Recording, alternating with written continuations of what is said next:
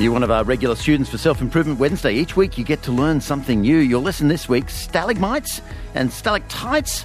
Your teacher is Professor Andy Baker, cave and karst expert at the University of New South Wales School of Biological Earth and Environmental Sciences. Andy, good afternoon. Good afternoon. Thank you for having me on your program. Yeah, now we're going to get to some exciting new science in a second, but let's start at the beginning with caves. Why do we get caves in the first place?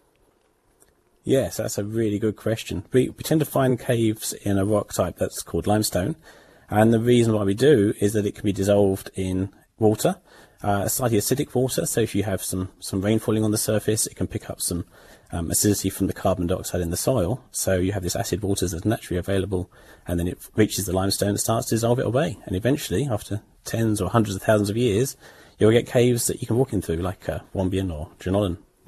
Interestingly, the warmer and wetter the climate, the faster this process occurs.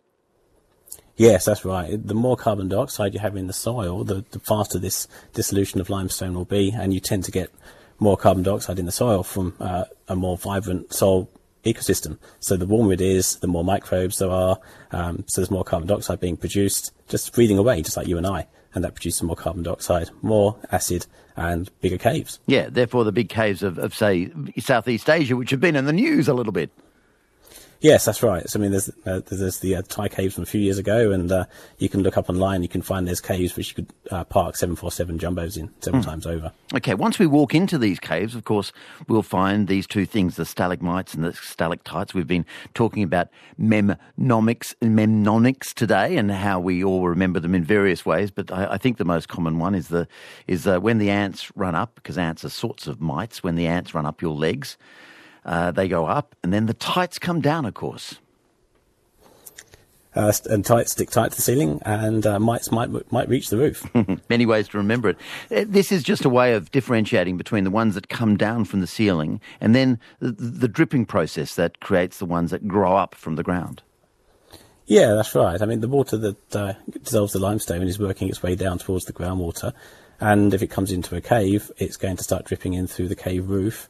And that's where it forms the stalactites. It's a bit like a drinking straw. So it's a straw that grows longer and longer, further and further from the roof as it grows over time.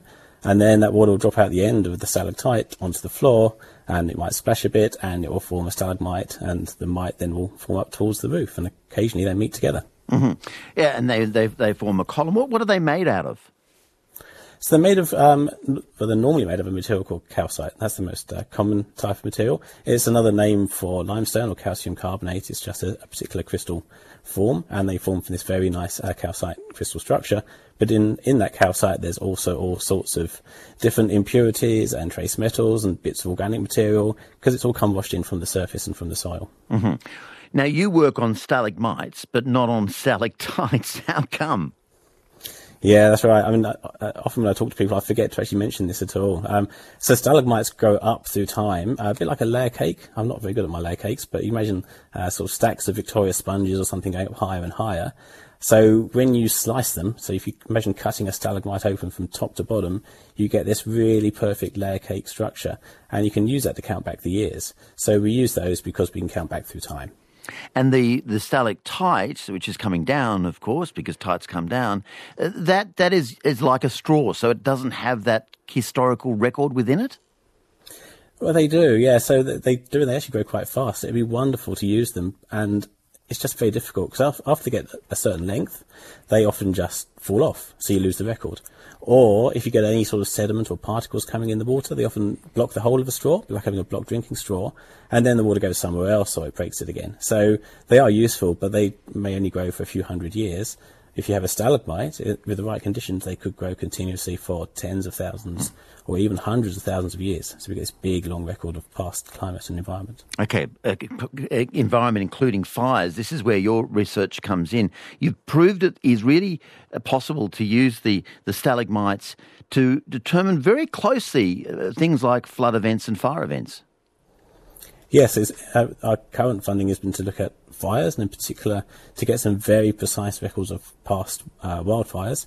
And this is a collaboration with colleagues at ANSTO, just down the road, and it's been led by one of my colleagues, Dr. Lisa Madonna. And what we've all discovered is that we can find a record of fires in stalagmites because of the ash that's left behind. So when the forest or the trees burn down, you get all the vegetation remains in the form of ash. And of course, the trees and the plants take up all their nutrients and minerals from the soil. So when you have this ash deposit on the surface after a fire, some of that gets washed down into the subsurface, into the caves, and gets trapped within these layer cakes of the stalagmites. So we can see exactly when a fire occurred in the past by seeing sort of the remains of the dead plant material and the ash that was formerly on the surface. Okay, and one particular piece of research you've done is I think it's the Yonderup Cave in Western Australia. Tell us about that cave and what you discovered. Yeah, so we decided to go and work in Western Australia, and the reason for that is the climate is so strongly seasonal. So the summers are very hot and very dry, and the winters are cooler and very wet. So we get this perfect layer caking. We can count back the years with really great precision. And we had a stalagmite there from this shallow cave called Yonderup Cave in Yanchep, which is about 50 kilometres north of Perth. And we went back through time to try and understand how frequent the fires were in the past. And we could see this evidence of fires occurring from about 300 years ago through to present. Unfortunately, our sample was only about 300 years old in this case. And we could see a change in the type of fire over time. And in particular, there was a big standout wildfire, which gave the biggest sort of chemical signature in the stalagmite, which occurred around about 1897. So we're going back 120 years or more. And that's right. And the intensity, I suppose, is not that surprising because that's part of the centenary drought, isn't it? It's right at the end of that drought, and at the same time there was before then there was European arrival, so we also suspect there was a change in land management, and indigenous fire practices would have stopped maybe several decades earlier. So our suspicion is there was a build-up of fuel as well as the drought at the time, and that led to this catastrophic fire. Yeah, I should say the Federation drought, not the centenary drought, but yeah, around the turn of the century. So it's increasingly sounding like trees and tree rings, that you can read it that way. Yeah, you're spot on. That's absolutely right. And researchers can use trees to get records of past fires. So you can imagine there'd be fire scars on trees from the recent fires that we've sadly experienced the last couple of years. But the main problem is that they don't tend to live for that long, and they don't tend to get preserved so well in the record. So it's very hard to get long and continuous records of fires from past trees, whereas trees have some of these characteristics of tree ring records. We can count back through the years very precisely. And now we're looking at this new fire record for the first time. Yeah, now your example from Western Australia, I think, allows you to peer back something like 260 years, which is amazing. But the technology is really, you could look back centuries, couldn't you? We're going back in time. Yeah, this is the first ever study, and we're currently funded to go back further in time. We'd like to go back 1,000 years, and that will allow us then also to relate fire frequency and fire intensity to climate variability over the last 1,000 years, and put the current fire regimes into some sort of longer context. For context, we don't have very good records for fire before the instrumental period. So we might have national parks officers making returns. We might have satellite records going back 40 years, and then we're down to oral history and indigenous histories, but they're not that precise. So it's really quite a fuzzy knowledge that we have of past fires once you get back beyond sort of the 1950s, 1960s. Yeah, I mean, they're a great record. I suppose the other thing we should say before we finish is they're incredibly beautiful, aren't they? You know, a little bit of light behind them, and they're just exquisite, particularly those effects such as the shawls, for instance.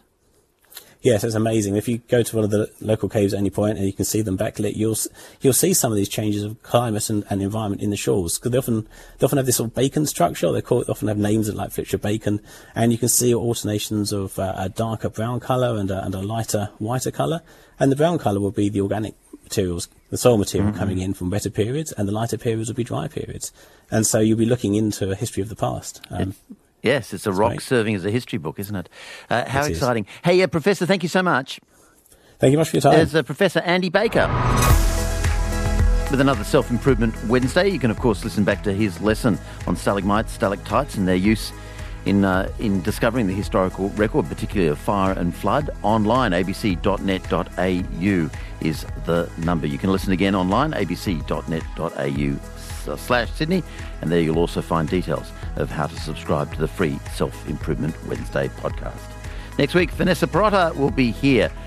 Her story, that white whale.